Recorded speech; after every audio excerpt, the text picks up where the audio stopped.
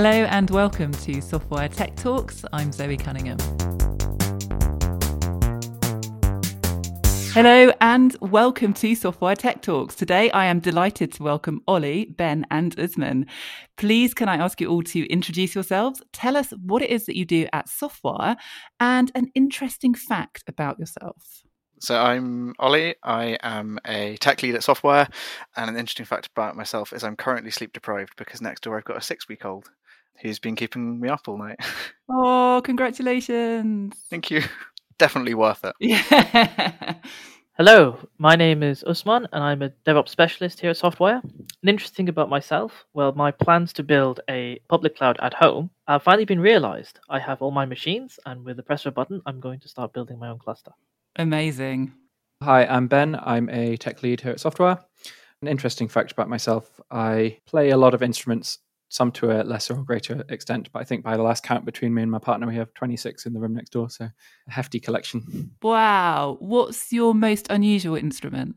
I'm not sure what counts as unusual. I play quite a bit of banjo, which is not one of the standard ones. Cool. Fantastic. Well, thank you all so much. It's Cloud Month at Softwire, and this is our third podcast on cloud. If you're interested in a general overview of why cloud technology is so awesome, then please do check out our first cloud podcast. And if you're interested in serverless and Kubernetes, then take a listen to our second. In today's episode, we are simply going to talk about all the neat things we've come across recently while we've been developing cloud platforms for our clients.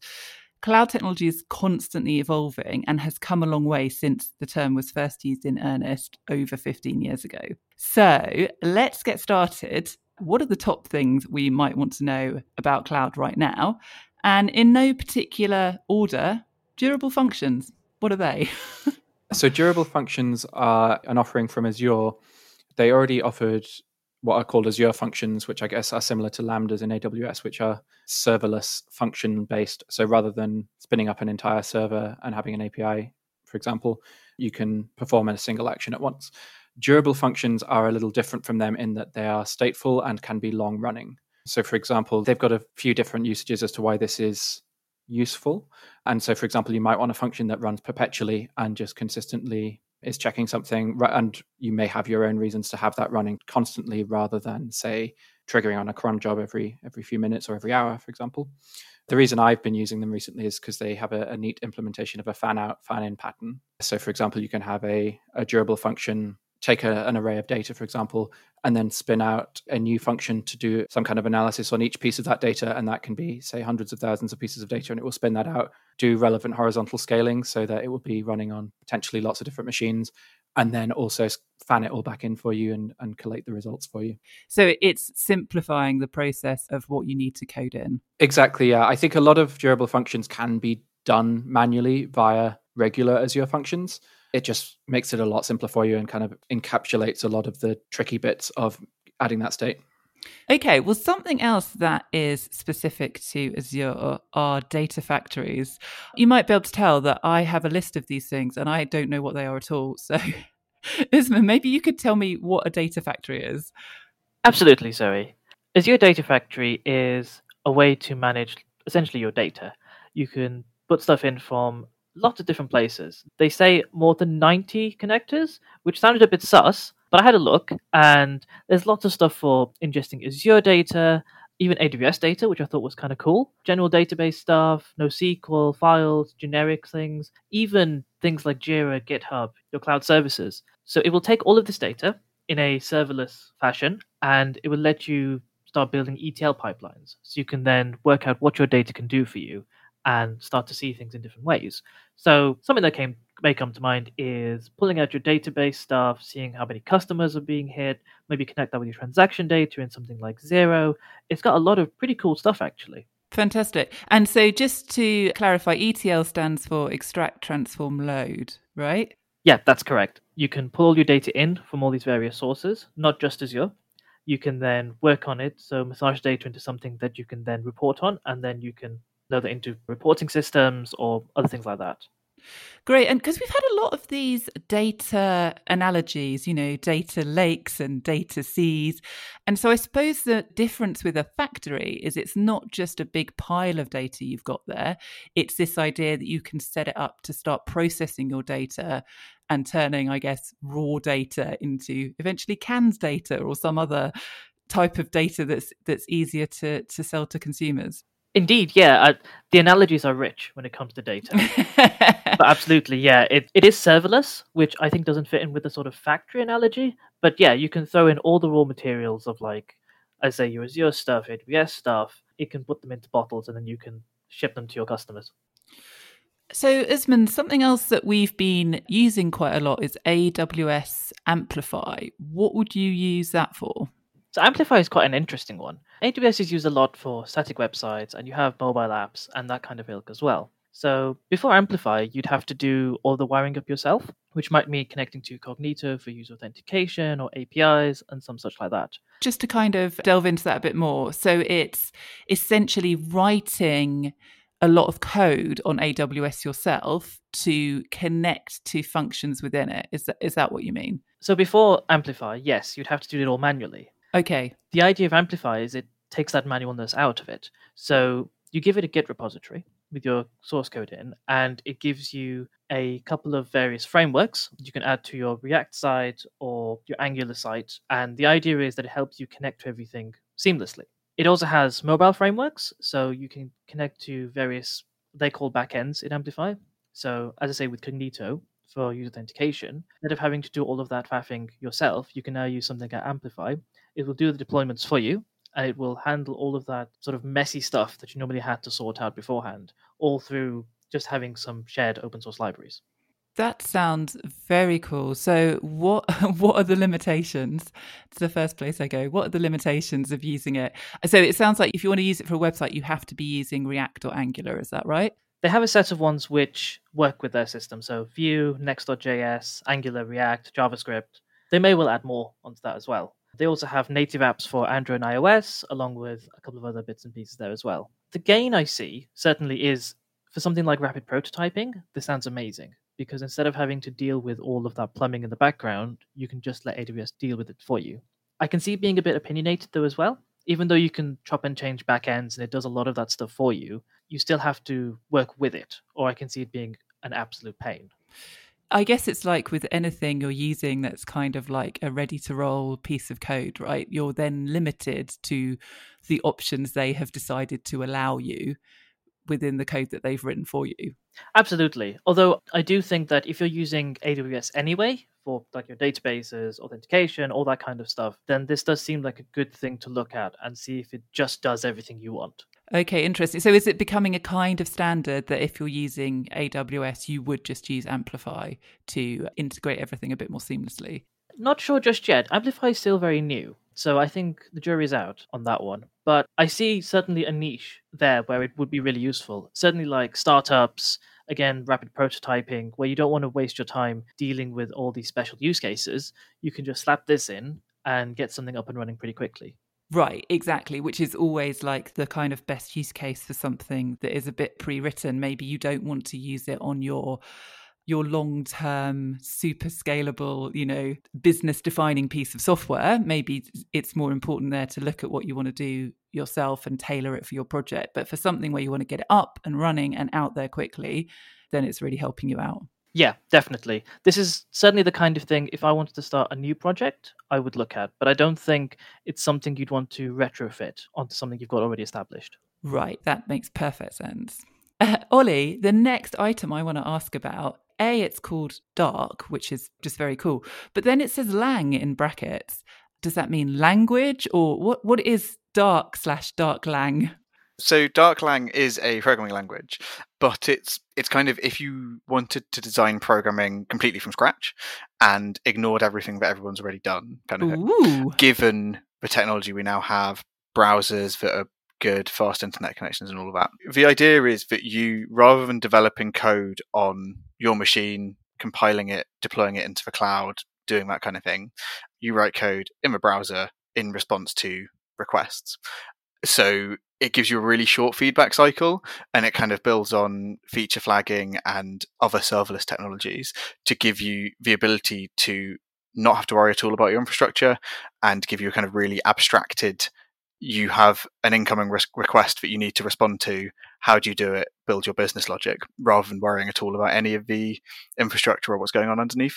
Okay, I think I'm getting my head around this. Could you give me an example of what you mean when you say you get a request and then you write some code?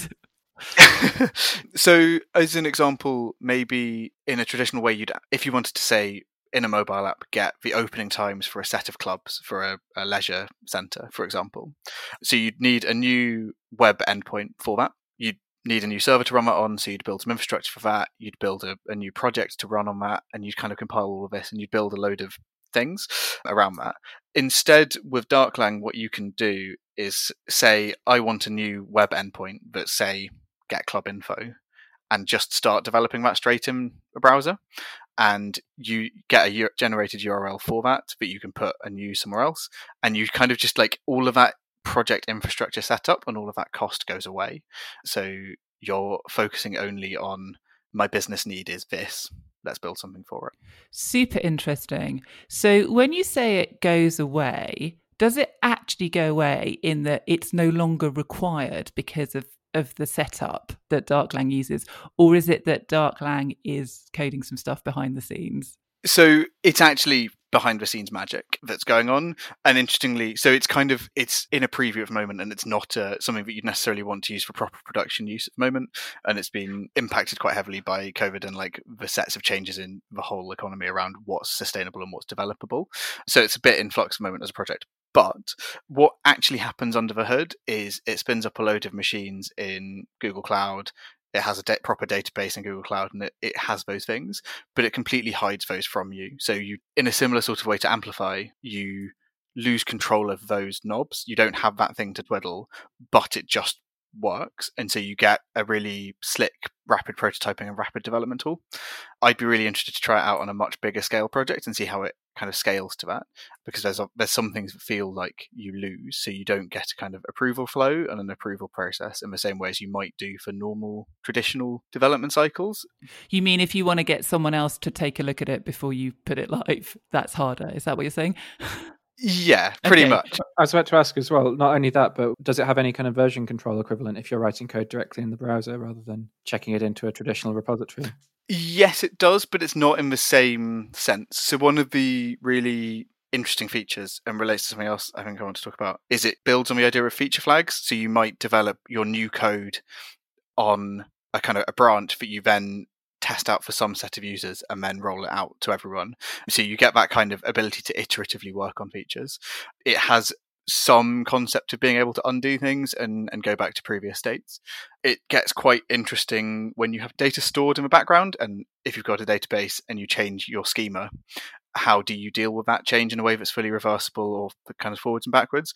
And right now it doesn't deal with that kind of thing particularly well, but it's somewhere that I think there's some energy going into and focusing on it. Very interesting. So it's one of these things where the robot overlords are maybe not coming in general life, but they could be helping us out with some coding. Yeah. If we can figure out how to code the robot overlords to start with. Very much, but it solves the problems that everyone has to solve each time they set up a new project, and leaves you to do the thing that computers are bad at, of the human judgment of what's important and kind of encoding what a end user wants to be able to do into a set of rules. You still have to do as a programmer, but you don't have to worry about how I scale this or where it's running in the globe or any of that kind of infrastructure stuff. So what's been your experience using it then as a developer? So I've played with it on some kind of small hobby projects and small scale things, and it's been really powerful for a narrow set of use cases, and it's growing for the other ones. So there's certain things that are just a little bit more difficult than you'd want them to be, like scheduling something in the background to run every hour or something. When I first started, wasn't really a thing that you could do. And it turns out that's quite a useful feature, but it's getting there and it's gaining more features. I think it seems really powerful for a kind of rapid prototype and we want to build something really quickly. We don't want to have to think about any of these infrastructure costs or anything else that's going on underneath us, but we do want to be able to prove that this works, and you don't have to worry about scale and you don't have to worry about some things. I think right now it wouldn't be something to be used in a big production system. I think it's kind of untested enough that would be slightly worrying. It'd be risky. Bleeding edge. Yeah, it's a little bit too terrifying for all of a production system, but I could see it working for a small part of a production system, and you just kind of build defensively around it if it happens to go down or disappear. And that would be quite an interesting thing to try. Great. Is it tied to a particular platform, or is it something you can kind of just use on any platform? So it runs currently on Google Cloud, but in a way that you wouldn't necessarily notice. I don't think it's got plans to be, it's not something that you deploy or manage at all. It's just there is this software as a service that you can use. Wow. So it's even like a step before. It's like it's cloud platform agnostic. It's like, don't you worry about that. You just write some code and we'll go and find a cloud platform. Yeah, effectively. Right now, I think to get it going, it's only really running on Google Cloud in the background, but I don't think that's not a kind of fixed thing. It's kind of separate to the cloud provider that's underneath you. It's a thing in the same way as GitHub. You don't really think about where it's actually running. It's just this tool that you can use directly. Right, fantastic. Well, let's get a bit more back to current production ready tech we might use. And on Azure, another Azure feature is event grids. So how would you use those? So Azure's event grid kind of sits underneath a lot of its other offerings to provide event-based architecture very simply. So you might have a lot of different things you might want to respond to in Azure. So for example, there's things like blob storage. You might care when someone uploads or updates some data there. There's service bus. You might care about when messages get added or removed from queues. So there's all sorts of Azure services that will automatically publish an event to their underlying event grid whenever anything changes. And then they also have some inbuilt ways of dealing with that. So again, some built in to their existing offerings. So for example, the way we've been using it is, say, whenever anyone uploads a blob to blob storage, we'll automatically stick that on a service bus queue ready to be processed. But you can also pipe that into various other bits of Azure's offerings, including you can pipe it directly to Azure Functions via a webhook. And once you've done that, it's running your own code. So at that point, you're not limited to just what Azure has set up for you already. You can write your code triggered by any one of these various events. Fantastic. So essentially, it's just a nice little piece of infrastructure that allows you to manage what's going on and respond to events. Yeah. Rather than, say, sitting there and having to poll for them or anything similar. Exactly. So there's a few of these were already baked into Azure Functions as triggers. So for example, you could already trigger an Azure function by a blob trigger, say whenever you upload a blob, or a service bus trigger. But as you say, under the hood, they're just polling. And so they're not as quick and they're not as powerful as the event grid ones. Fantastic. So is this something where whatever you're coding on Azure, you would want to be using event grids? It sounds like it's quite a critical part of how everything's running.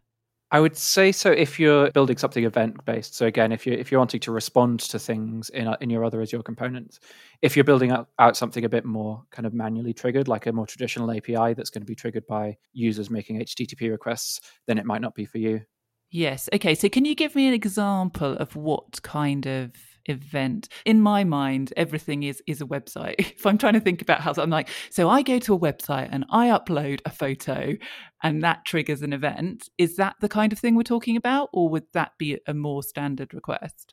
On the subject of upload, that's quite similar to what we're using it for, actually. So we have some data ingest processes, essentially, and those aren't being uploaded via any kind of user-facing front end. Those are being uploaded by someone on the development team at a client. They upload their raw data directly to blob storage.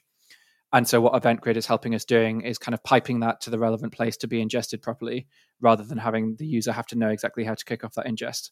So they don't now need to know anything more than, here is where you upload your file. So behind the scenes, we originally had this pointing at a webhook function, as I mentioned, and then we decided, because this takes a little while to process, we actually wanted to add a queue to give it a bit of a buffer under high load. So we just changed our event grid from pointing at a function to pointing at a service bus. And then we trigger our function from the bus. So now we can queue up those uploads without having to have the user worry about it. Yeah, it's all just running a bit more quickly and smoothly. And So we have not talked too much about AWS, given its preeminence. One of its developments is GroundStation. So tell me a bit about GroundStation. So AWS GroundStation is completely different to everything else I've ever seen AWS do. Oh, amazing. I love this because it just completely threw me when I heard about it. GroundStation lets you control satellites in orbit. The idea behind it is if you wanted to build your own ground station, say you've got your big telecommunications company, you've got satellites up there, running your own ground station infrastructure is expensive, and there's a lot of operating costs and all of that stuff. So AWS gives you access to their global set of ground stations, pay as you go. Wow. Literally per minute. It's absolutely insane. And the idea is that you bring your own satellite. Now, of course, we all have satellites here and there, so we just bring that with us. Does it count if you just fly a drone high enough that It goes under what are called like the X band and the S band. I don't know much about satellites, but I think they're quite high up. So they're higher than low Earth orbit. And I think that's pretty high. Sounds high. So I think we're talking serious, like shoot it off in a rocket kind of satellites here.